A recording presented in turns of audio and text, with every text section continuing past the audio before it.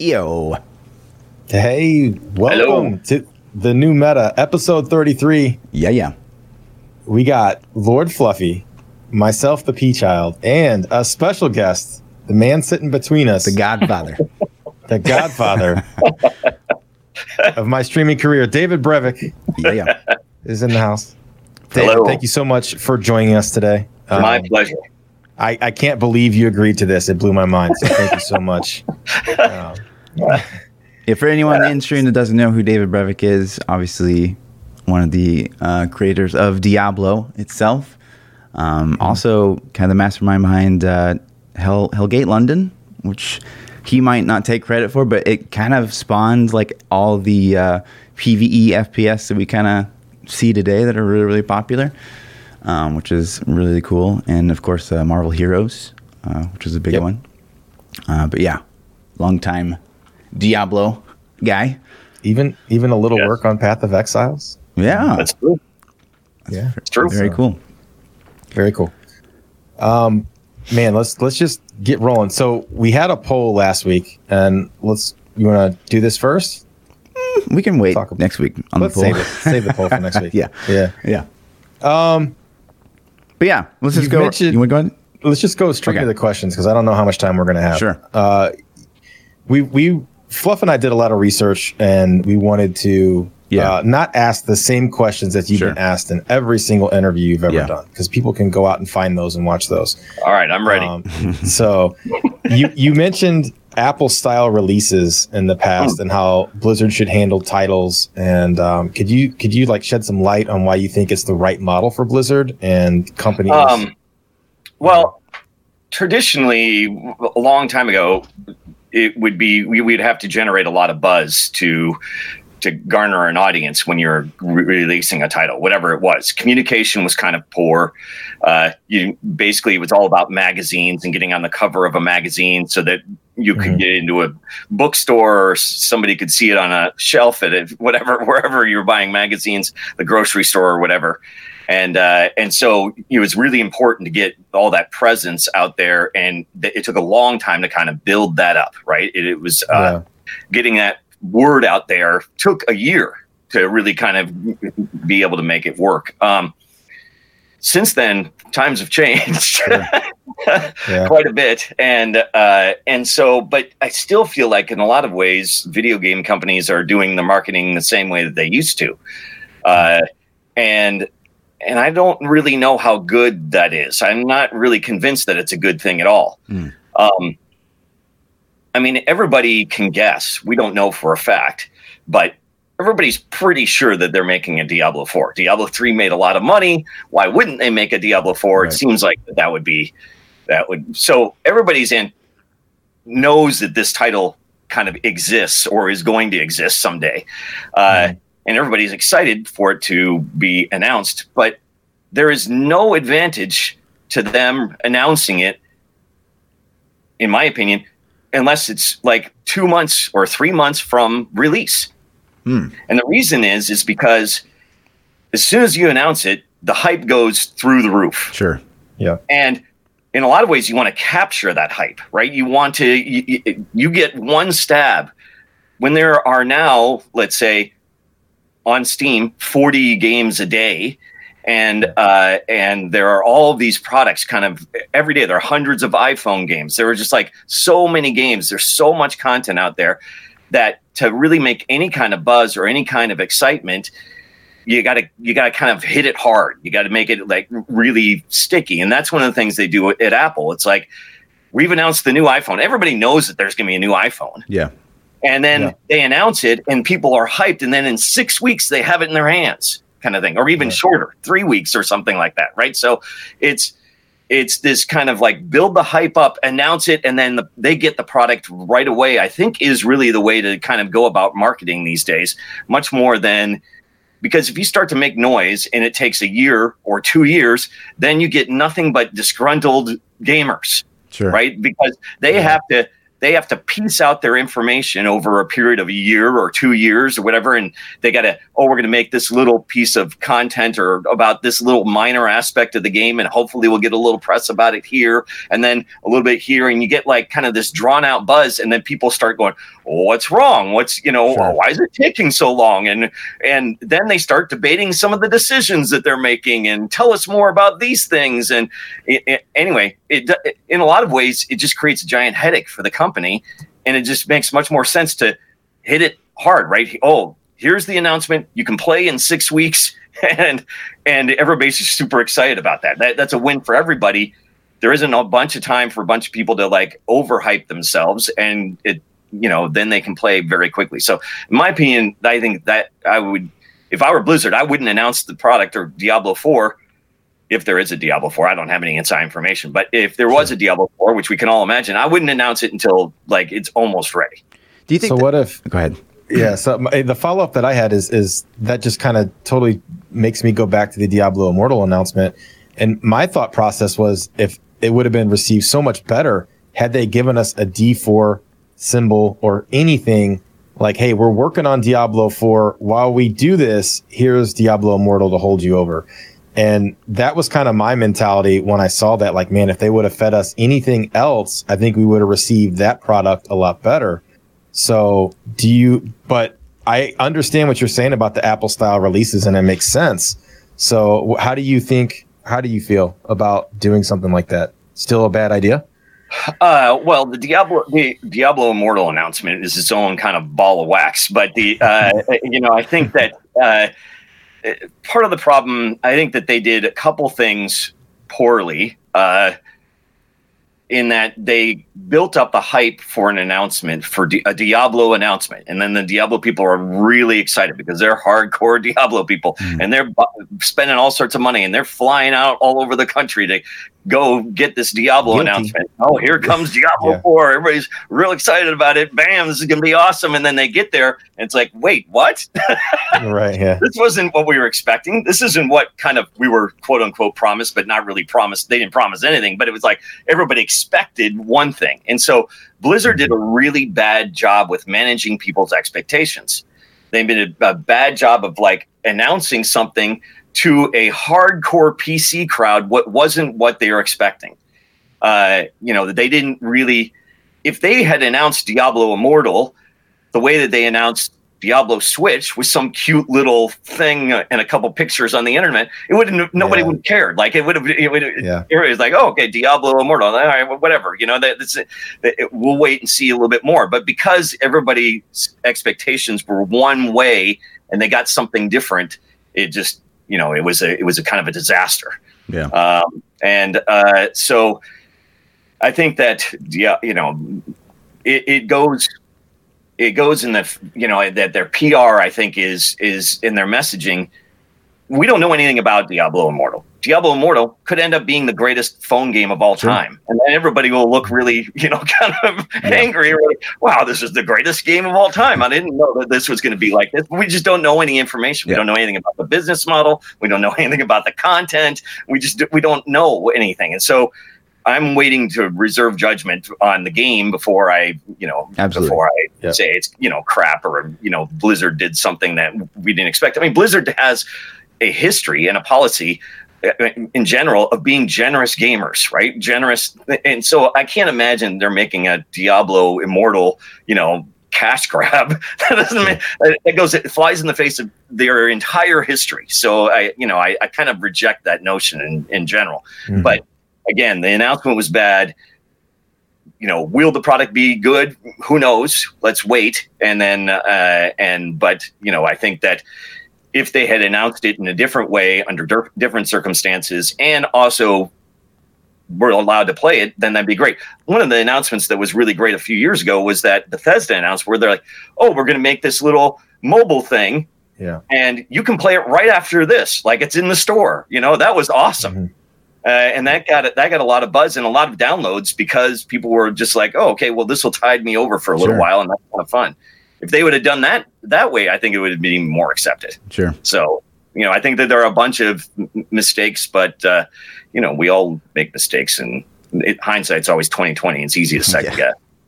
But going back to that kind of Apple paradigm, do you think that same paradigm works in? So let's just take that Apple paradigm. So that iPhone 9 comes out, right? And a year down the road, there's been no patch for the iPhone 9. Like, there's critical bugs with the iPhone 9. They're not saying that they're working on the iPhone 10 at all. Do you think that, like, that still holds up? Because, you know, you kind of just leaving everyone in the total darkness. Like, you just... It's tricky. The thing is that Diablo in general, it's going to sell great when it comes out, right? They don't need to build more hype for it. They need to, again, what is the advantage to them to talking to the community? I would. Is there a business advantage? No business. I claim no, that everybody will buy Diablo 4, regardless of how much time and effort they put into the community, in between. Okay. And so, then they just get themselves in trouble, and they're, quote unquote, waste time with the community. They could be doing development stuff instead of, managing the community's expectations 24/7. And, managing the community's expectations, well, they've already kind of proven that they did kind of a bad job of that. So they, I think that, I don't think it behooves them to talk about it at all. Right. And yes, it keeps everybody in the dark, but it's not like the gamers have a right to know or anything like that. They don't have. They're going to announce it when they announce it, and we'll be excited when it happens. Do you like the model where some games will come out and be like, okay, hey, we're developing this, and then a year down the road they either just run out of money or it just doesn't look good, people don't like it, and then it fails, and the community ultimately knows that it fails. Is there really anything wrong with that, or do you think that? You mean early access kind of stuff? Kind of, basically. Yeah, I mean, I'm personally doing early access for my game right now, and I've really enjoyed the process. Now, I've been part of early access things that have gone south. And I've been part of early access things that have worked well. And so it's just hit or miss. Like, there's not much you can do. You just have to trust or believe in the developer. And if the developer, has a history of doing some decent things, like the idea of, hey, we've got a sketch and a 1,000-word document, we're going to make this game, that, that's a much more dangerous prospect than somebody that you can play the game and prove that I can try it out and et cetera, I know kind of where this is going. That's much different. And then you kind of look at the history of how often they're updating it and how open they are about the product. I think that in general, for me, it's been a great process, but it isn't for everybody. Part of the problem is, like, in a big company like Blizzard, if they were going to do a early access for Diablo 4, I think that might be a problem. I mean, it could be great. It could be a problem. It's just hard to know. But they can run their own little private closed beta and get good feedback from a couple hundred people and not have it for sale where they got millions of people and are really supporting a live game without it being finished. Right on. Yeah, I get that. Go ahead. Okay. Moving on, what were some of your inspirations, I guess, growing up that may have led you to Diablo? Well, a lot of games. Let's see. The first, I'd say, like, Wizardry and Ultima were the first games that really kind of captured, I guess maybe Adventure on the 2600 was probably one of the very first games that really captured my spirit. Very first video game I ever played was Pong. I had a Pong machine in 1974 or something like that. And that was the very first video game I ever played. And then slightly after that was Space Invaders. And there was a sandwich shop near us that got a machine, and I fell in love with video games from that point on. And then we had Atari 2600 and all this. And I got an Apple II Plus and learned to program and et cetera. So there was a lot of influence during that early time with different games and stuff. But then as I got older, I always wanted to make role-playing games. Have always been my favorite. I was a big D&D fan. I still do a lot of pencil and paper gaming as well as board gaming. And in fact, last night for New Year's Eve, we played board games all night. So I've always really been into role-playing games. And as I played more and more all through the 80s, as a lot of, for everything from Might and Magic, Bard's Tale, like all of these great games, I kind of decided that this is really what I want to do with my life. And it was an article that was in, believe it or not, the National Enquirer of all things, where Richard Garriott said that he made like $100,000 off of Ultima 1, making Ultima 1. I was like, oh my God, which was like a lot of money, right? Whatever, 1992 or whatever it was, right? And I'm reading this and I'm realizing, oh my God, I could do this for a living. And so that was a big influence on me, hey, someday I could actually make money, making video games. It never really even dawned on me before that it was a business. Sure. And so that was a big influence. And then when I was in college, I started playing a lot of MUDs and as well as roguelike games. I mean, I was actually playing Rogue, where the term roguelike comes from. Right. So a lot of games that are on the Unix machines that have you were like the letter A and you're attacking the letter K kind of thing. But it was like randomly generated dungeons and random items and all that stuff, which is a big influence on Diablo. Sure. So those titles were like Angband, Moria, Rogue, NetHack. Those things were a huge influence on Diablo. So you mentioned that dynamic map generation. How do you feel about Diablo Immortal? Pretty much confirmed not to have that at all. Yeah, I don't know. It's again, we'll wait and see. But I think that it might be just different with a phone game. Sure. I don't know how. There are.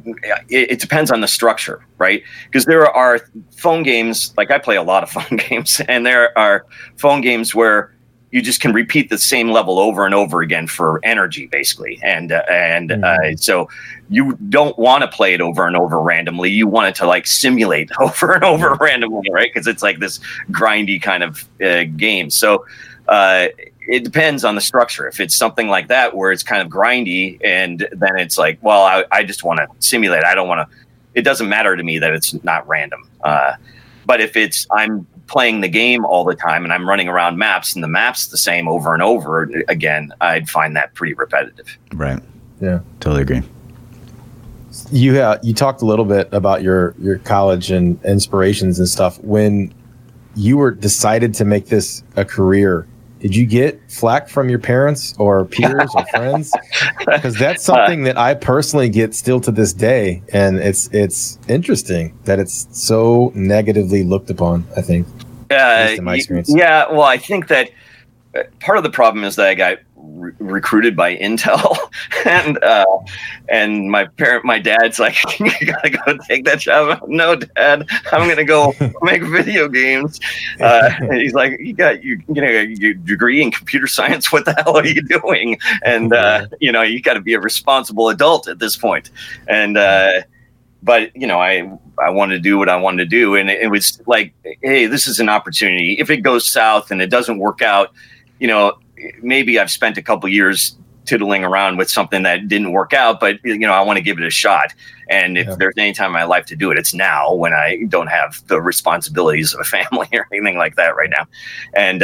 And so that was, they agreed that, obviously they wanted me to be happy, but there was a lot of resistance, let's say, like that. I had a really great career job lined up for me, and I said no to. And then I went to work for this little company that called FM Waves, where I was making a game on the Atari Lynx, And that was there like, I don't know, maybe 3 months. My paycheck started bouncing. Oh boy.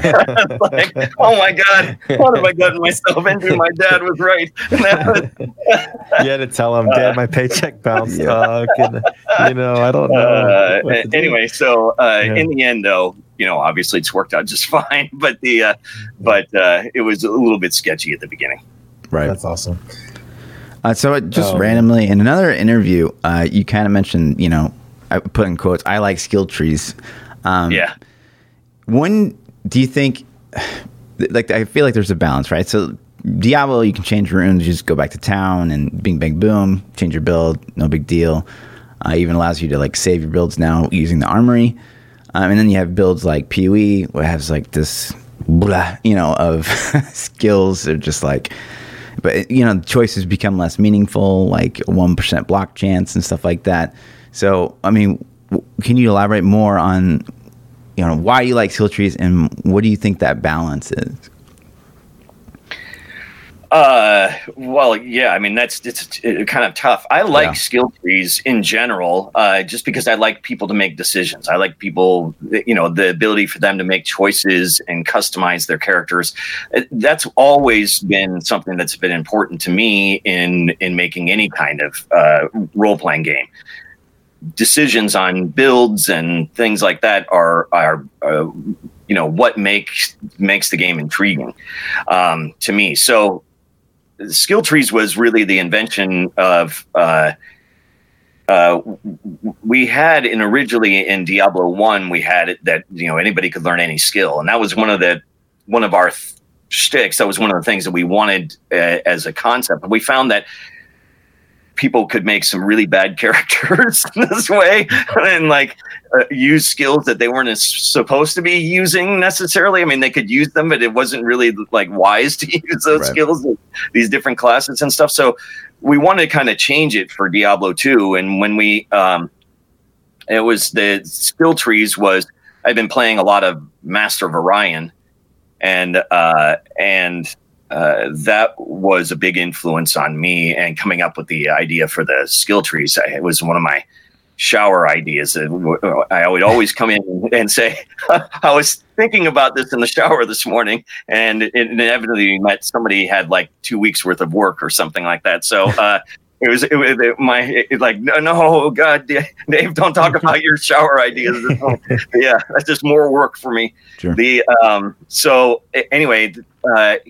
So I like the idea of this. You get to make choices on how you build your character. That was kind of it was like a tech tree, basically from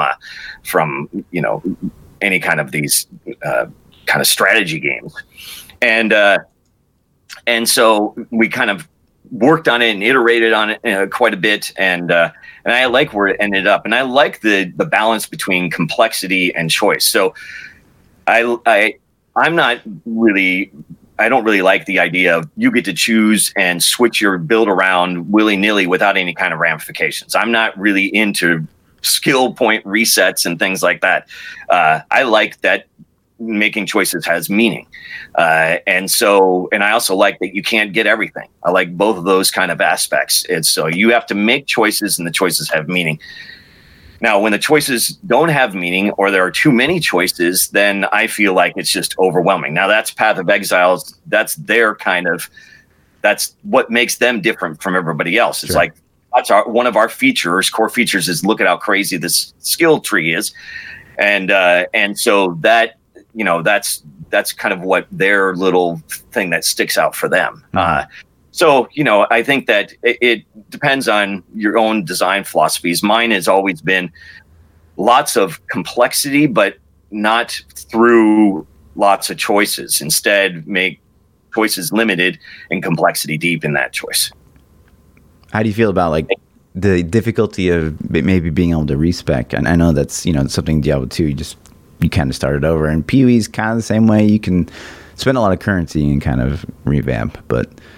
Yeah, in general, I don't like resets at all. Okay. I think that it's okay if it's difficult, I would guess, but if it's something where I can just do it anytime, it takes away any kind of meaning to your choice. I agree. Mm-hmm. Totally. Yep. That too. Yeah. So moving on, in Hellfire, before Hellfire, I know Hellfire, wasn't like the greatest thing in your eyes. But you said that in another interview, you wanted to kind of move on to Diablo 2 because Diablo 1 had become kind of this rampant cheat fest. But looking back now, Diablo 2 had a lot of that as well. Did you foresee any of that happening while you guys were developing Diablo 2? Well, we knew that certain things were possible, but largely a lot of the cheating that was so rampant in Diablo 1 wasn't possible in Diablo 2. Right. And so that helped a lot. Now they got away around things, and they found ways to to make cheats, if you want to call them cheats or whatever. I mean, questionable whether or not a bot is a cheater or not. I mean, I guess it is a cheat if it's competitive, but it's if it's not competitive, I don't really know how much of a cheat it is. But so I think that cheating, what people consider cheating and not cheating, is kind of changed. There were ways to like dupe items and stuff like that, and those were all just bugs in the code. And the way that we kind of created the code, and we found there were loopholes of the way that we did things.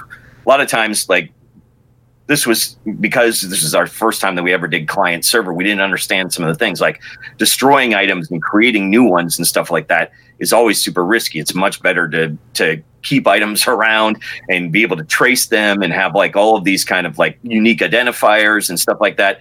Stuff that we learned through the process of making the game. But now, that we have that knowledge, it's a lot easier to prevent those things. So it was kind of on the edge, the forefront of client server stuff. Sure. Yeah. And so that was, there were a lot of hard lessons at the beginning, but in general, you couldn't do the kind of cheating where you could just level up automatically and give yourself the best items and all the kind of things that were possible in Diablo 1. You couldn't do with Diablo 2, at least online. Right.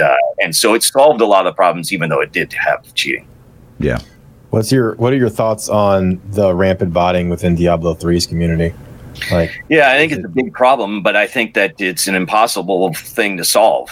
Largely, it is super difficult to kind of keep up with anytime you can think of a rule for, is this a bot or not a bot, they can break the rule. So you're just like, it's this constant fight about, we believe that they're botting, but we can't prove they're botting. Could it be a person there? If a person's there and they're botting, but they press spacebar every now and then, and they're just like watching the screen. Is that really cheating? I don't, And so, and if it's a team of people, it's tough to say, it's tough to come up with rules, right? And you can't make it so restrictive that people can't play the game.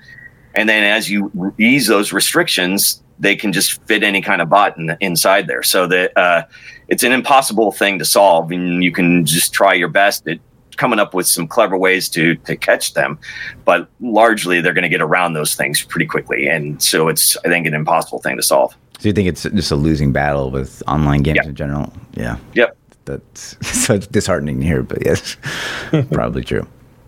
It's just like any kind of like virus, like doing an antivirus software. Yeah. Like, it's a losing battle. People can just come up with new ideas and new viruses and new ways. And since software is constantly changing, there's constantly new loopholes and things like that. So it's very difficult. It's just almost an impossible fight to have. Yeah. And so that kind of leads into the next question, so you can bot in obviously Diablo 3, and it doesn't really affect like the economy and how most players play the game, but it affects everyone's ability to like kind of push the leaderboard. So it affects the competitive aspect of the game. Whereas in PoE, people buy and they can sell currency, and then, pretty much every item is purchasable in Path of Exile. Right. So, and you mentioned in another interview, there's a fine line between what's called an auction house game and, something like Diablo where it's all smart loot. Where would you like to be in that realm between, 100% time on the auction house? Do you think it should be like time, like a percentage of your time, or do you think stuff should be soul bound? Like, what are your thoughts on? My general philosophy is the easier it is to trade items, the more you need soul bound stuff. and or things that you just can't trade or sell in some way. So there are a million ways to solve soul binding, and you can do, you can soul bind it 3 times or something like that. There's like lots of variations and ways that you can wiggle around that. But you have to take items out of the economy. And if there is no way to take items out of the economy, then everybody's going to have the best stuff, right? That's the problem with the auction house, is that then you're just surfing the auction house for the best gear rather than playing the game. And what's the point of the game, right? So if you can buy everything, then you're in trouble. So you have to reserve some of the equipment to be earnable in the game. It's okay to have some stuff that you can sell and trade and whatever. And that it's a vibrant community, but again, the easier it is to trade something, the more and more you need that. If it's kind of a pain in the butt, like it is in Diablo 2, it was kind of a pain to actually, like, I'm going to spam in the chat here to all 20 people or whatever in this chat room that I've got this weirdo object for sale or whatever, and hopefully somebody stops by that likes it. And then we have to get in a game together, and who knows who's scamming who, and everybody's nervous. And, and that's it was a real kind of, it was a difficult way to, so it didn't really matter that much because the way that you were communicating and transferring items was very difficult and questionable. And so when you do something like nothing is soulbound and everybody can sell everything and everybody can just go to a window instantly and look at everything in the game, then you've ruined your game, right? It's because if the point of the game is finding loot and progressing and you can just purchase that, then what's the whole point of the game? So that's I think that Path of Exile has kind of reached this point where they put in all these kind of like little features, and it's become easier and easier to kind of trade stuff and find stuff. And now they're at a point where it's pretty much everywhere. And in a lot of ways, it almost doesn't make sense that it isn't just straight in the game, because they just have like an auction house where you go to. So my idea has been always that our action RPGs should have the same kind of auction house that they do in World of Warcraft. Yes. Where you can go to the World of Warcraft auction house, and there are a couple cool items that you can buy that are upgrades on the from the latest, coolest content or whatever. And you can get a couple of things, but really to get most of it, you have to go to this new content area and get some of the equipment, do the fights and that kind of stuff. But you can get a good jump start on your character by other things, So I think that if they had a similar kind of system in Diablo or whatever, but again, it comes down to World of Warcraft has soulbound items. And then the reason that it works is because some of the stuff is for sale, but not everything. And other things you have to actually be able to find and pick up and put on yourself. Yeah, for sure. That leads me into a little bit of Diablo 3 discussion, but I have a question. How do you feel about Diablo 3 in general? Like, I don't know how to phrase it right, but what's your thoughts on Diablo 3? Well, I mean, Diablo 3, I think Diablo 3 turned into a really good game that a lot of people enjoy a lot. And so I think, it's done the Diablo name proud after kind of a bunch of work. When it first came out, it was not super well received. They made some pretty bad decisions from the design standpoints. The real money auction house and some stuff like that were, not received well. And so after the expansion and things like that, and after tinkering with it and adding some of the features that they added to the game, it became a much deeper game and much more meaningful. The choices were more meaningful, not completely, but then it kind of worked out a little bit of the kinks with the item game and stuff like that, and it became a much more interesting game later on. So it took them a few years to get there, but I think that in the end they made something that does the Diablo name proud. Do you have any thoughts on what it would take to reinvigorate Diablo, to make it shine again? Do you think it can, or do you think it's past its window? Do you mean Diablo 3, or do you mean Diablo in general? 3 specifically, but I could go in general if you want. Do general too. We could do general. Diablo, I think that Diablo 3, I don't think there's much. I mean, I don't know what gamers really expect. there's plenty of content and plenty of things to do, and they have the new ladders and things like that, new seasons. So that's I think that's all that really can be expected from a game that's as old as it is now, sure. And has been popular for such a long time. And really, they should be focused on doing the next thing, which is just what I would guess that they are doing. There is no real way to revitalize unless they came out with an expansion or something like that. But again, why would they do that? The problem is, from a business standpoint, it doesn't make any sense to spend their time and effort on another expansion. Even if the expansion sold well, it's not going to sell as well as the Diablo 4. Sure. And so, expansions tend to sell less and less with each next expansion. So like the main game sells the most, then the first expansion sells the next most, the second expansion sells the next most, and it keeps going down. And not only that, but they just can't even make it. They don't sell expansions as much as they sell box products. So in a lot of ways, if they're going to go to a lot of effort, they should be focused on something new and go from there. I agree. As for Diablo in general, what does it take to revitalize it? I think that Diablo, the new Diablo is going to have some kind of differences in gameplay, and I'm a big believer in the direction I was trying to take action RPGs, and I still would like to see more of, is making them more of a massive multiplayer kind of experience, which is way that Marvel Heroes was, where you're playing with everybody online in the same world. So you can run around a zone and you've got like 10 total strangers in there, and they're going around doing their thing and you're doing your thing. You can get together and there's raids and stuff like that. And I'd like to see more of that kind of like multiplayer, big environment kind of interaction with it, making it feel like a real place where people are running around, working together, cooperating, and having fun, killing things together. For sure. I agree. I'd love to see, like, with the latest and greatest tech, like what they can do with like a random dungeon generation, like in this day and age. That'd be such an interesting thing interesting lane to go down. Absolutely. But while we're on the subject of tech and programming, I'm also a programmer, and one of the things I'm generally curious about, because it's something I've always struggled with, dealing with bureaucracy as a programmer. I know you've been a programmer, you've been CEO, you've been absolutely everything you possibly be in a company.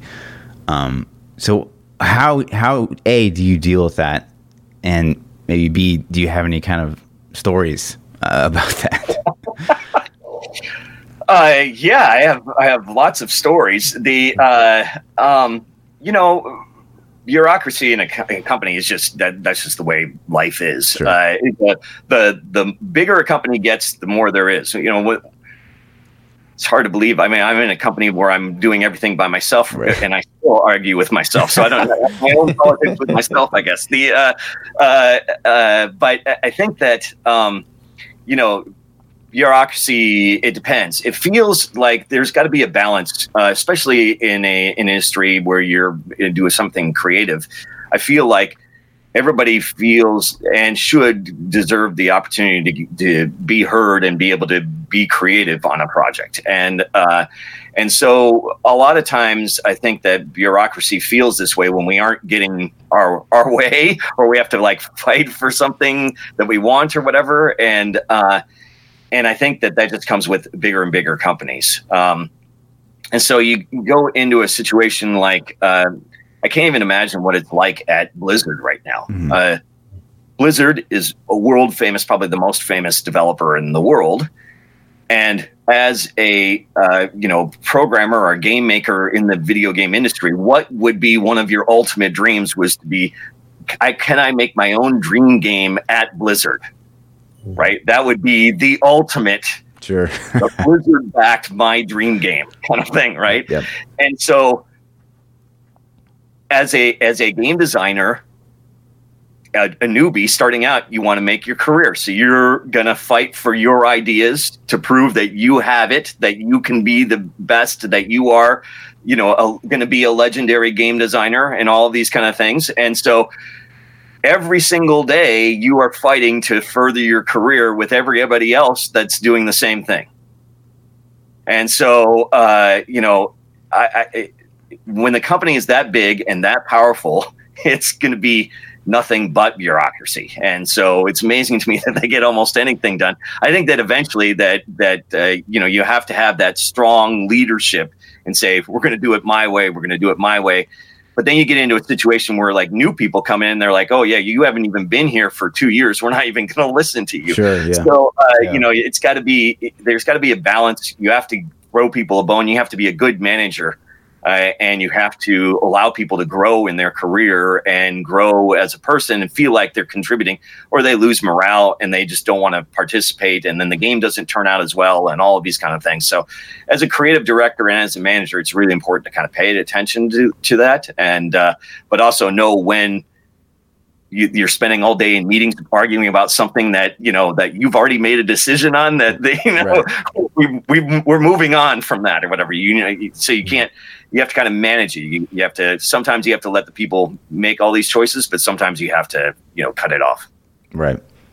Do you have any like little tidbits to share on that? Like, have you? Sure. I mean, I got a billion lessons or whatever, but there are situations sometimes when people will. I think that some of the best ideas come when you're open to listening. And so I think that as a manager, it really helps to listen and ask the opinions of everybody that you're working with and take them into consideration. You don't always have to agree with them, and you aren't always going to, but it is important to do that. And I can think of a million examples where I've had to do things where we had, for instance, we were talking about different ideas. What are we going to do about how are we going to notify somebody that they have a quest available? And this was when we were designing Diablo 1. We went around and like Eric and I were working on different ideas, and we couldn't think of the way that we could get the artists had their own ideas and things like that. And we kind of walked around, and eventually I ended up talking to one of the producers we had really only one producer who was Matt Householder, who did a lot of, not only was mainly HR stuff, a lot of the hiring and whatnot, but also did production, was the producer for Hellfire and for the PlayStation version of Diablo and things like that. So he did kind of outside production stuff as well as and helped manage like art house things and stuff like that if we ever use those kind of services. And as well as did a bunch of the hiring and whatnot. And so he said, well, why don't you just put an exclamation point above their head? And, and so that, and that's where it was born, and wow. So I was like, wow, that's a great idea. And every game ever. It's important as a manager to know when to ask and also be open and listen to everybody, because great ideas can come from anywhere. Yeah, That's good. That's cool. The origin of the exclamation point. Yeah, that's crazy, because you just you take it for granted now. Like, what's the origin? Yeah, there it is. And that got copied in so many games. Like literally every game. Every game. Yeah. So on the same kind of subject, when Blizzard comes out and makes a decision, like they came out with that video before BlizzCon that's like, the forges here at Blizzard are burning hot. Can you shed some light on to how many layers that has to really go through to even make it to the public eye? Like how much bureaucratic Honestly, I just don't know. I don't know what it's like anymore. It's been 15 years since I worked there, right? So I don't know what it's like. I can kind of imagine, but right. I'm sure that there were a lot of fingers in that pie before, that first you got to have the group that's making it and coming up with it. And, then you got to have the team that's, hey, these are our goals. This is what we want to do. This is, how we're going to market Blizzard and things like that. You got whole teams of people just working on those kind of things all the time. So, Blizzard has a big PR department and a big cinematics group and a big video group. And so they are constantly working on things to promote the company and make it exciting and appealing to the audience. So, I think that for sure there are a lot of people involved in those kind of decisions before all that work gets done. Right. I think that's with anything, though. It's not just those kind of like videos, but it's going to be anything else, right? You know, the amount of scrutiny and the amount of feedback they're going to get on, let's say, Diablo 4 announcement or something like that is going to be way more than it has ever been, especially in light of Diablo Immortal. Right. Mm-hmm. For sure. We kind of already we're touched on it a little bit. But so I was actually the guy at BlizzCon that kind of caused the boo, if you will. Were you surprised that they got booed at their own event, or? Yeah, I was. But people have a right to voice their opinion. So, Sure. I don't think that it's really bad that people were upset or whatever. I think that there are lines that you shouldn't cross, like death threats and stuff like that. Absolutely. Ridiculous. But it's okay to be upset and disappointed and have a negative reaction. I think that's everybody's entitled to that. Was I surprised? Yes. Do I think it's wrong? No, not necessarily. I think that people have the right to feel however they want, and there were a lot of disappointed fans. For sure. Yeah, definitely. I kind of wanted to play. So there's this clip of you back in 2012. Okay. And I played this kind of for my stream and for the podcast right after BlizzCon, and it's so eerie to hear it. And I'll just play it out, and you can kind of react to your own words, I guess. All right. On one hand, I'm sad that that people haven't enjoyed Diablo because it is a love and passion and stuff like that, and it's obvious that people still have a giant love and passion for this, and they're speaking about it because they have such love for it, and that makes me feel great. I'm sad because people are outraged, and some of the decisions that they made aren't decisions that I would make, and so there have been some changes in philosophy, and that hasn't gone over very well. And I played that for people, and people are like, "Was that after BlizzCon?" I'm like, "No, that's after Diablo 3." Yeah, that was after Diablo 3. That was when I was promoting. I was in Germany promoting Marvel Heroes, actually, and it was kind of at the end of a long day. And then I have my Hulk shirt on. You can see that. It was kind of a what do I think of Diablo 3 kind of question. So yeah, it's I think that it's still true today, is true anytime. People make a big difference when you're making a product. Having different people make a product, it's going to be different than the people that made it originally, right? And that's just the way things are, and it happens all the time in the industry. You see it time and time again. Yeah. Crazy. Speaking of Marvel, I'm going to derail slightly from all the Diablo talk. You're a huge Marvel fan? Oh, yeah. Yes, okay. Big, huge Marvel fan. That's why do you like the one of my Marvel universe? Make a Marvel game, so that's making Marvel Heroes was a pure dream of mine. Just because I love the Marvel license so much. Yep, I agree. Favorite Marvel movie? Or we can even take it a step further. Favorite Marvel character? Who's your? You can do both. It's close. I would say Thor Ragnarok's probably my current favorite Marvel movie, and Hulk is my favorite character. Nice. Awesome. But followed closely by Rocket Raccoon. Oh, okay. Yeah, I'm with you on that. I like those. And then we have also had talks like you said you're a huge mobile game player, and you play Star Wars. Galaxy Heroes. Star Wars Galaxy Heroes. So you're also a big Star Wars universe fan as well? Oh yeah, huge Star Wars fan. In fact, Boxing Day, the day after Christmas, traditionally is we binge watch all the Star Wars movies. sit on the couch and watch Star Wars all day. So that's so awesome. But yeah, I've seen every episodes 4, 5, and 6 well over 150 times each. Damn. So what about 1, 2, and 3? You didn't. Damn. I have all. Didn't want to watch 1, 2, and 3 150 times. What's that? You didn't want to watch 1, 2, and 3 150 times? No, not at all. I'm a Star Wars fan, but I don't really remember those movies very well. Oh, those, yeah.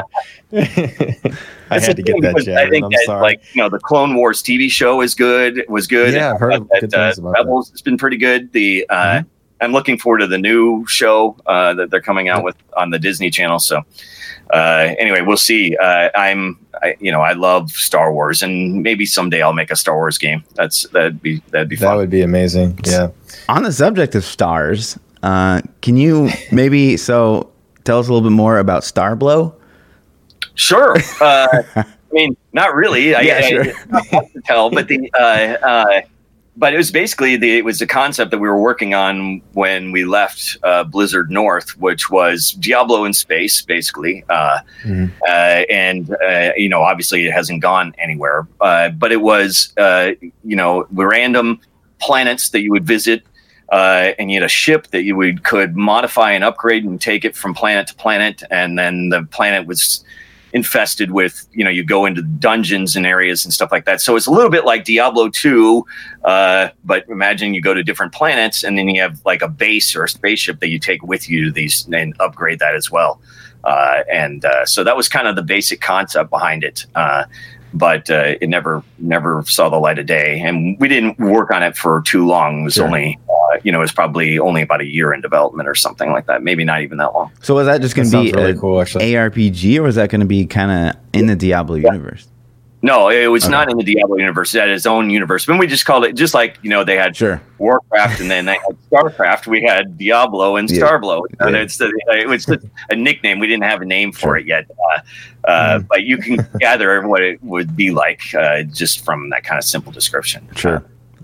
But yeah, it was ARPG. So another kind of fun question. You mentioned that Diablo 1's ending was kind of the cinematic team's doing. Yeah. Did you have like an original like image in your own head, in your own mind's eye, of what you thought how Diablo should have ended? Yeah, and I thought that we had talked about it, so I was kind of surprised when I saw that. And I didn't like it at first. I was like, "Oh my god!" I was really kind of upset about it and stuff. And but then after a little while, it started to grow on me. And now in hindsight, it was the right call. It was, I thought it turned out that it was good. It was, I think that it's kind of a classic ending at this point. So I think that they made the right decision, even though I wasn't in favor of it at first, and it was not what we had talked about. So I was quite surprised when I first saw it. And plus, we was like everything was kind of coming in hot, right? We're finishing finishing the game. My wife was pregnant with our child, 9 months pregnant. At the time, it was like we were trying to make it for Christmas, and we were crunching through the Thanksgiving holidays and in December and all the way through. And like we took a day off for Christmas and then came back the next day and then and worked and then finished the game and had it on store shelves on December 31st. And then my kid was born a couple days later. So that was, it was a really crazy time. So when this cinematic came and it wasn't what I expected, I just almost didn't have the energy to do it. And it was like, we're out of time. I just can't even deal with this or whatever. But after thinking about it and kind of soaking it in for a little while, I realized that it was cool. Can you shed any details or any light, or do you even remember what you kind of had expected it to end like? No, I don't remember at all. Right on. That's funny. So go ahead. The second Diablo expansion you had planned, Diablo 2 expansion you had planned. You had mentioned that you had a cleric as an AoE healer. What other skill sets did you envision that cleric having? Yeah, I don't remember exactly what it was, but it had really unusual healing mechanics for an ARPG. Someday maybe I'll use it, but that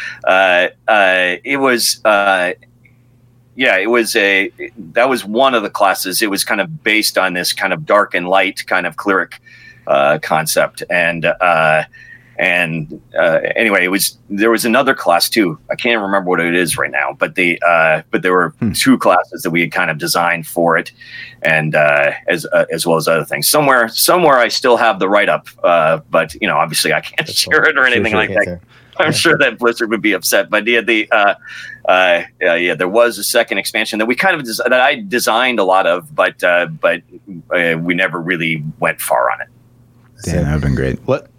Let's spend a little time talking about your game you're working on now. You have a game. It lurks below. So tell us about it. Some of our audience may not know that you're making this. So give us your pitch. I want to hear about it. Okay.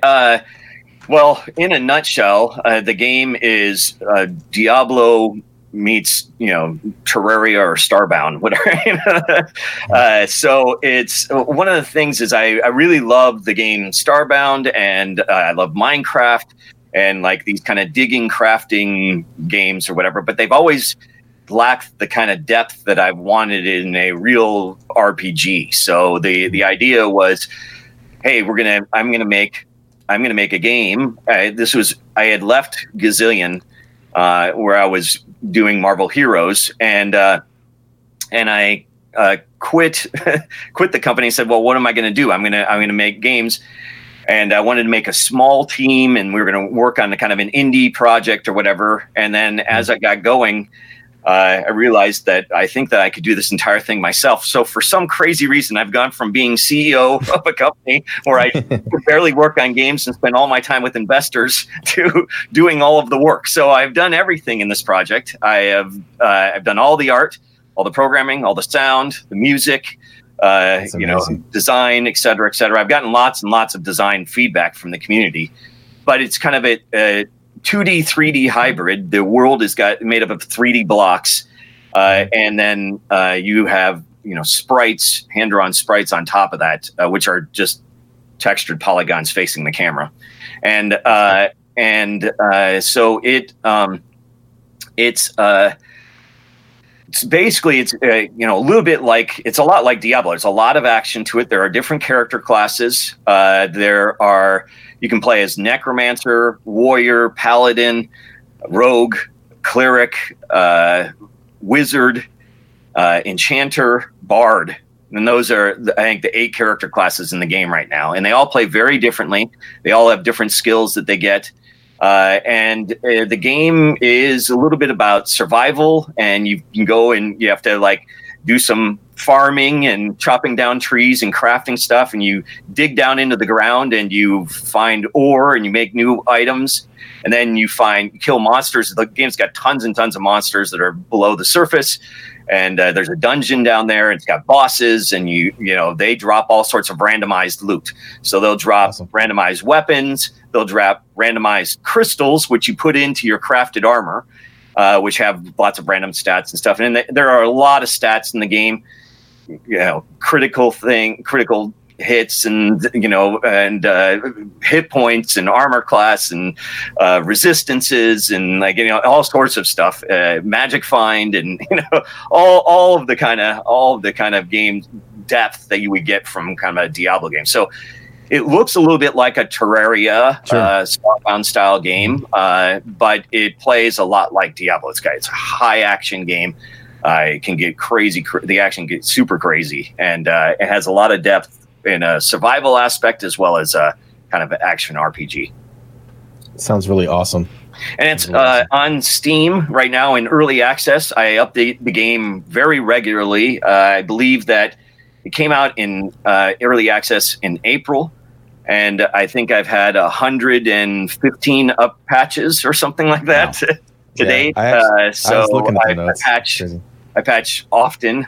Sometimes I'll even patch a couple times in a day, and then I have a lot of feedback. I play the game on Twitch. I watch other people play the game on Twitch. I answer questions. We got a Discord that I'm always in, talking to the people, getting suggestions and feedback and finding bugs and et cetera, et cetera. I'm very active on the Steam forum. So even though it's early access, it is, I'm doing a lot of open communication about the project and what to expect and where it's going and things like that. So yeah, for sure. That's awesome.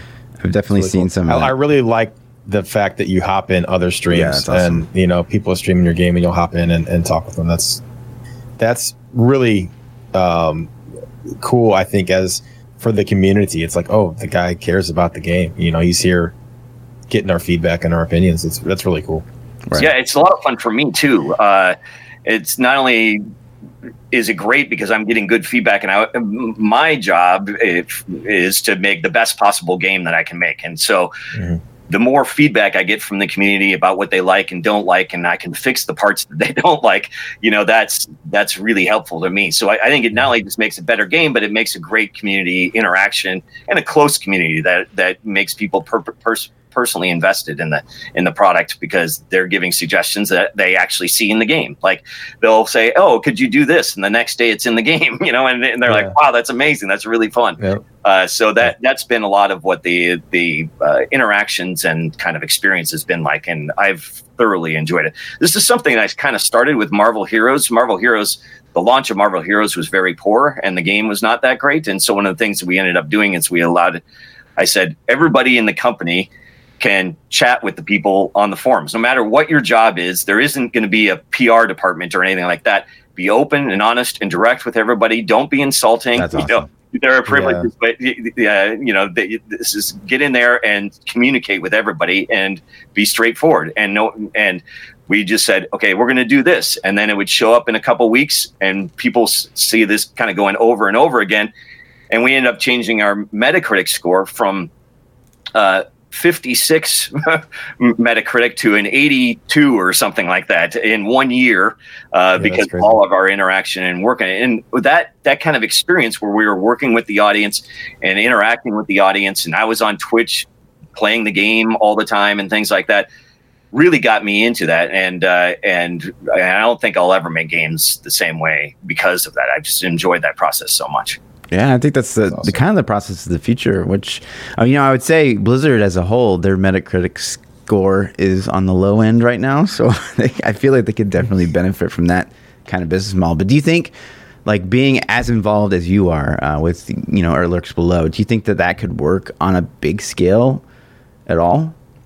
I think it's harder. Yeah. I mean, the bigger your audience. I mean, I'm kind of blessed in some ways that the audience isn't like millions and millions of people right now, because I don't think that I could deal with it, right? You know, so it's great that I'm able to, you know, work with the community being the size it is, where you have, you know, a couple thousand people. If you're going to have millions of people, you'll get too many suggestions and things like that. So there's got to be a little bit of a fine line. That's why you end up in a situation where Blizzard does a lot of closed beta stuff or whatever, because they can get plenty of feedback without being overwhelmed and having, you know, fights all the time on the internet, on the forums about what's right and what's wrong and things like that. So. Right. So one question I have: tell me about the end game a little bit. It Lurks Below. Mm-hmm. It's very much like you know, Diablo. There's a dungeon below below the surface. As you dig down, go further and further towards the hell, and you know, there's end boss, etc. What is it? It's below. So you got to figure out what it is. The story isn't in the game yet, but there is a story, and that's coming soon. There, and not all the bosses are in, but there are different difficulties. You can do normal difficulty or nightmare difficulty, and there's going to be a hell difficulty. Nice. And you can, the way that it works is, as you're playing the game here, you can you kind of build your town.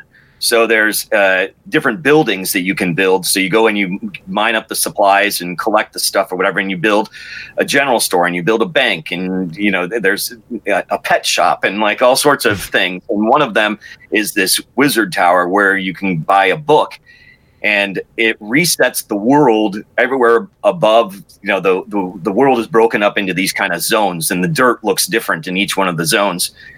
And so the top zone stays the same, but everything else gets re-randomized below. So different monsters, different layouts, et cetera, et cetera. All the bosses get respawned. So you can play it over and over in normal difficulty or nightmare difficulty. And soon is there a death penalty if you die? Is it one life, or is it? There are several different modes in the game. You can play in survival mode, which has hunger and stamina and some stuff like that, making it a more difficult game.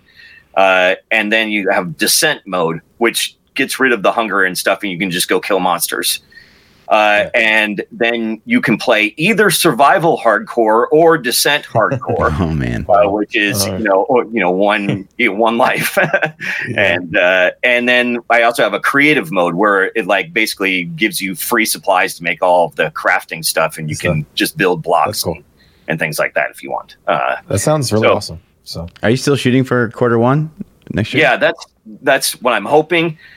But that seems like that keeps slipping. Right. It was only going to be 3 to 6 months at the beginning, and now it's been in early access for about 9 months now or 8 months now. So, but the game's gotten much bigger, and I've made a lot of decisions that have improved the game. So it's been worth it. Is there kind of like a post-release content plan? Yeah, I would like to make it, if it's successful enough, I want to make it multiplayer, and so that's what I'm hoping will be the case. Even if that doesn't happen, if it isn't successful enough to do multiplayer, I for sure will be adding new classes. I've got like different maps and stuff that I'm going to generate, so you can randomly generated maps and stuff that have affixes and all sorts of things. So the end game content, I'll put in new bosses. I've got seasonal events that are already in the game. In fact, there's a seasonal event going on right now in the kind of a winter event. So you can collect these snowflakes and buy some special pets and hats and things like that you can only get right now. So cool. Some fun stuff to do. So it'll still have things like that, and I will be supporting it for a long time. Right on. Awesome. Well, go ahead. Do you want to go into some Twitter questions, guys? Let's do it. Yeah. Let's do it. All right.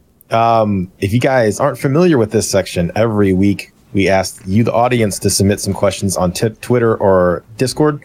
So the first question comes from Brian, and he says, "How likely is co-op and It Lurks Below?" You just answered that.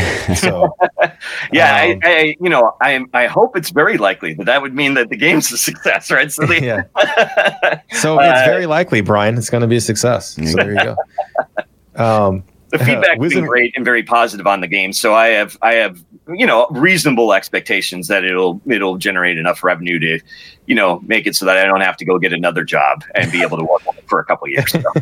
Yeah.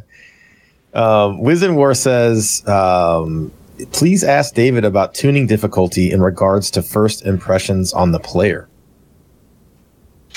That's a tough question. I think that in general, I am a person that believes in making everything super easy at the beginning and kind of ramping up pretty sharply from there, and making it so that you feel like you can achieve something right at the very beginning, and then advance yourself. You run into a wall where you fail, and then you have to do something to succeed. So one of the things that I've got a little bit of a test here at It Lurks Below at the beginning, where you have to defeat a boss really before I kind of send you down beneath the ground and let you go face the first boss.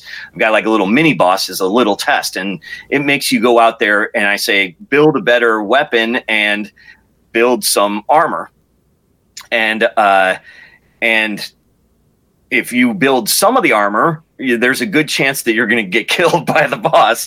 But if you build all the armor, then you can notice a difference. And so I think that it's important to notice a difference in your progression. It's like, oh, I had trouble with this, but I can overcome it if I, build the armor. So doing things like that, I think, is important, where people feel like they can progress. And you have to kind of keep that up the whole game, where you get a little bit of a carrot where it's this seems like it's really easy, and then surprise, something happens, you change the rules, something unexpected happens, and now they have a new challenge to deal with, and so that constant sense of a little bit of challenge and a little bit of payoff for getting over that hump, and then kind of going back and forth through that. So I always try and design something to kind of mix and match that feeling. Very cool. Awesome.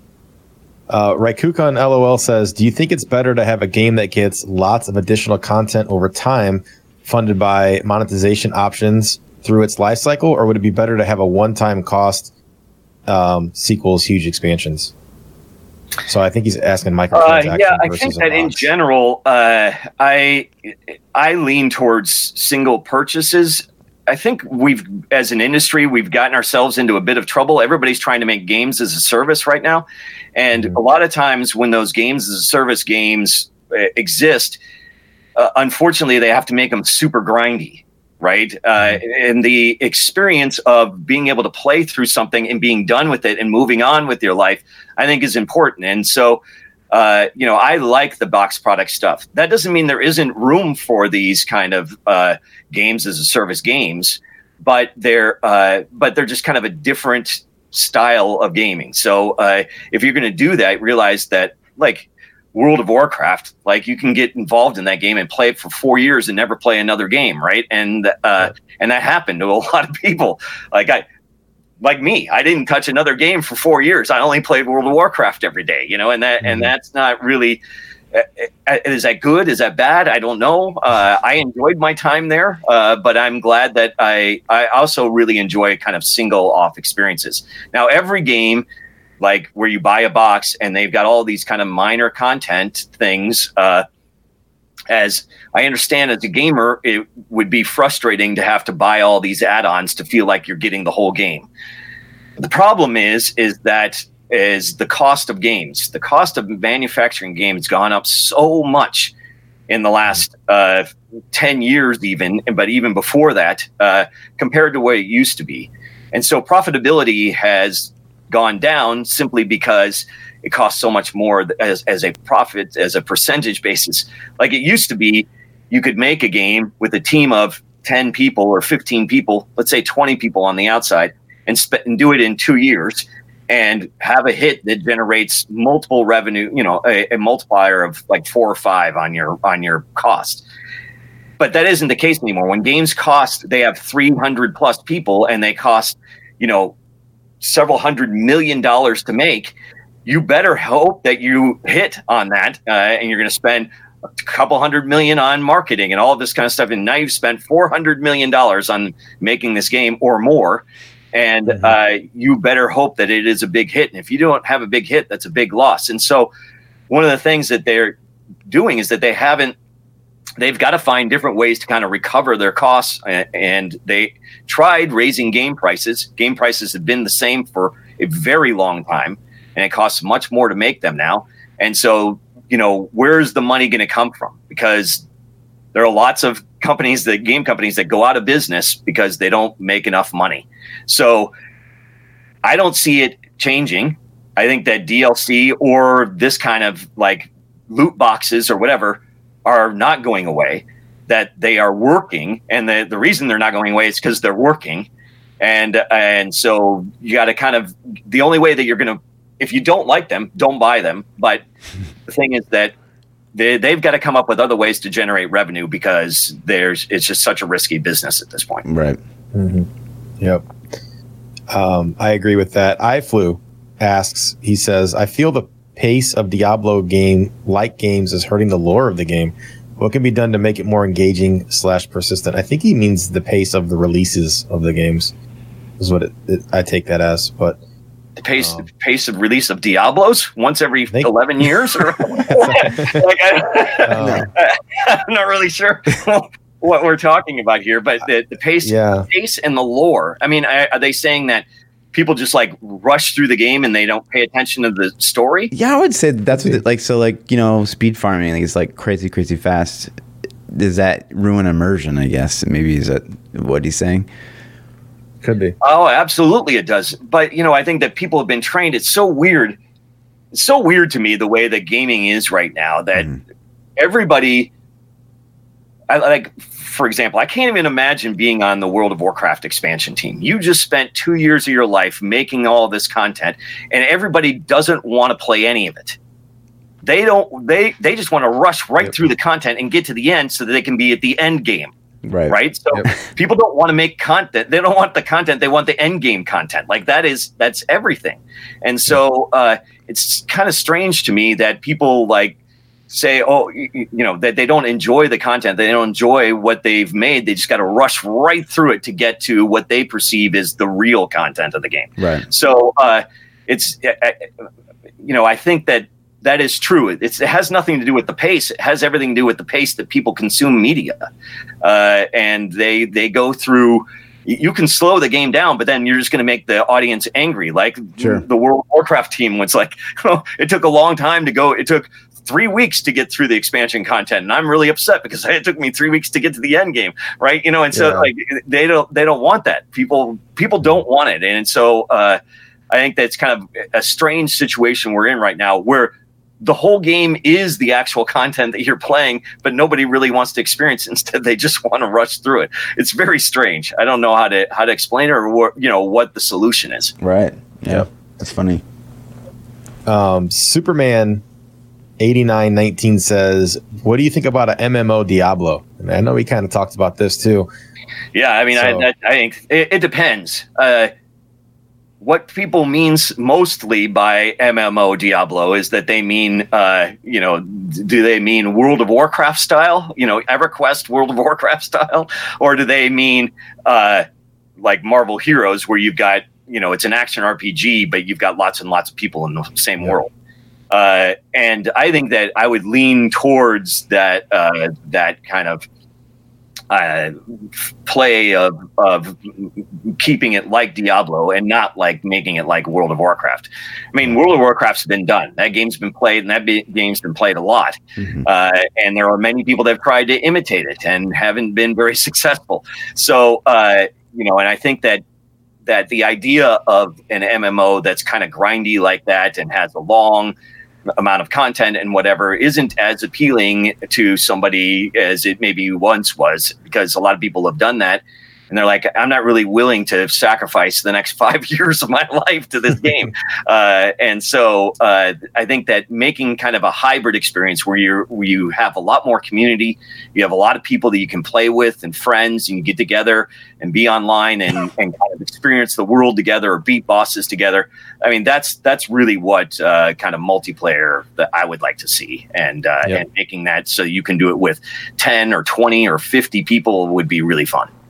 Do you find it weird that like World of Warcraft obviously was this huge phenomenon, and we saw MMOs coming out like almost every month for a while, and now it's battle royales, and we're seeing battle royales come out left and right. Do you think it's weird that Diablo never really had that, like we didn't see Diablo clones like left and right? No. Yeah, I'm not really sure why, but that is true. Like, I mean, there are some Diablo clones, but it's not like again, it's not like a battle royale game or like a MOBA or something like that, where it's like everybody and their mom was making them. There were 27 versions of it, and I'm not really sure why that is the case, but that has always been true. And I think part of it maybe is because, especially in a situation with a battle royale, is that it's a pretty easy game to make. In terms of getting the balance right and stuff like that is very difficult. So I don't want to belittle them, but in terms of actual content, there isn't, you're shooting some people on an island, it's not really like there's we've got to have like 8,000, different swords and bosses and like all these kind of like, making an RPG is really, really difficult. There's just tons of items and content and stuff that you need to make, story and bosses and monsters and like all of this stuff that makes it kind of a more difficult thing to make. That doesn't really explain the phenomenon of all of the MMOs that came out, because those are very difficult to make too, but it does explain why the content was pretty thin on a lot of them. Right. Yeah. Yep. That's fascinating. I'm going to jump down a question because it's almost the same thing. Onion asked, should Diablo 4 be an MMO? Again, I think that as an ARPG MMO, yes. I do. I think that would be awesome. Have you seen any of the Lost Ark? I have seen a little bit of the Lost Ark footage that people have been pretty excited about it. It'd be nice to have it here. Yeah, for sure. I agree. Tiny Pluto says, how happy are you from the development of Diablo 1 to Diablo 3? Like the cycle. I think he's meaning the direction it's gone. Well, I think that overall, I think that the progress is good now. I think that Diablo 2 wasn't super well received when it first came out either. And after the expansion, it got much better. And then after the 110 patch, it got even better. So I think that there were some things that it took a little while for Diablo 2 to really kind of find its feet.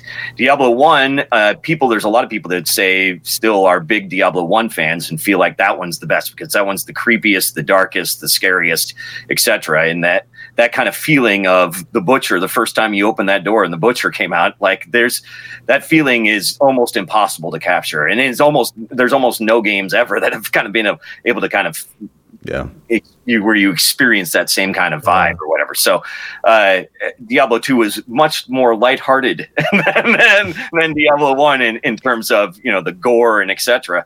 But I think that that overall I'm pleased with the Diablo franchise. I think that it's in a good spot and it's still super popular and people really enjoy the game. And it's pretty amazing to me that game has lasted as long as it has when it's only had a few versions of it. Yeah. And I think, I heard you talk about it before, how the Blizzard South was a little bit, their style was a little less dark and cringy. Yeah, absolutely. And so that's kind of, I think as Diablo's progressed from 1, 2, and 3, it's gotten, a little bit less for every iteration. I personally would like to see it go a little darker. Do you like the direction it's going, or you think it's okay? I think there's a lot of people out there that feel the same way, that they would love to see a darker Diablo sometime. That they would love to get back to the really dark and scary. And I think that's a theme I hear often. Yeah. So it's interesting. Red Pool Dead says, if you could give any advice to current staff of the Diablo team, what would it be? That's such a open question. Good luck. Good luck. The expectations are only sky high. So they, I think that they've got a very difficult job, and I wish them well. And I hope that they do something that they're happy with. Awesome. So one quick question. So there's been obviously a ton of rumors about Diablo 2 remastered being a thing eventually. Right. Is there anything this time around that you'd like to see maybe omitted from the game? If they were not to just be a copy paste. Yep. Right. Yeah. So I've talked about this a bunch, but I think that in general, it's impossible to actually do a true remaster of Diablo 2. Right. Not only does it not make sense, but I think that it's just technically impossible. Part of the reason is because the screen shape was 4:3, and now so many screens are 16:9 or 16:10. And because of that, there's a lot of extra room on the sides of the screen. And so for a real remaster, you would have to have the same aspect ratio, and that doesn't work anymore. Right. And that's because literally the monsters, when there is a little AOE awareness radius around you, and when it was slightly bigger than the screen, so like skills went slightly off the edge of the screens, the awareness radius was slightly off the screen. So if you've got this extra area on both sides, you're going to see monsters sitting out there looking really dumb. They're not going to be moving. Just be sitting there and idle, so, and if you wanted the true remaster, that would be the only way you could do it. So then it begs the question, well, what do you change and what do you don't change? And how much of a remaster really is it? Is it really the same game? And like all of these kind of things. And then are you just making kind of a weird Diablo 2.5, or, whatever version you want to call it, 2B. And so, it's hard to tell if that is, what to change and et cetera, et cetera. I think that in general, it, if I had to change things, one of the things that I would change the most would be instance looting, which really didn't exist when we made it. I get rid of the stamina bar. And there are, a few other things like that I think would be good quality of life kind of changes. But then is it really the same game? People would be really upset with the fact that it's instance loot because they like the game of stealing all the crap from their friends while they and so, you're not going to please everybody with a remaster. And I think that it's going to be difficult to capture the same spirit. Right. Yeah. Would you like to see the body part crafting, come back that you guys had originally in Diablo 2? Oh yeah, I mean, I would love that, but it got squashed for a reason. I mean, it was really gruesome. I mean, your inventory was full of eyeballs and livers. It was a bad scene in there. For sure. Oh man. That was the question we had.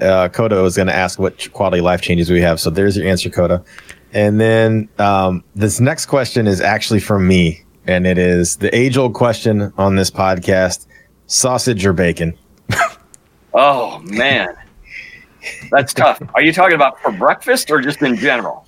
You just have to pick one, like sausage or bacon. It's just an open question, man. Sausage or bacon? I gotta go. There's a right answer. I gotta go bacon. Yes. Damn. But I love both. I mean, I really love both. So that's a really tough choice. Yeah. His man's got taste. That's what can I say. So, I always pick bacon and fluff the sausage, guys. So bacon's great, but you can do so much more with sausage. That's really all the questions we had. I mean, there were a couple extras, but if I didn't get your question, I'm sorry, guys. We had so many questions this week, and I can't keep David here all night as much as I'd like to. Right. So,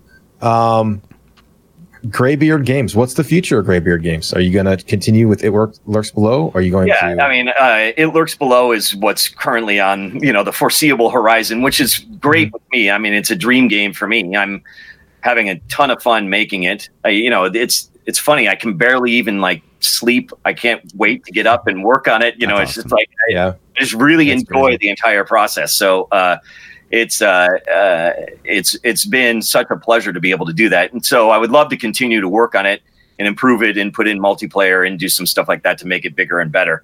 And my art's getting better.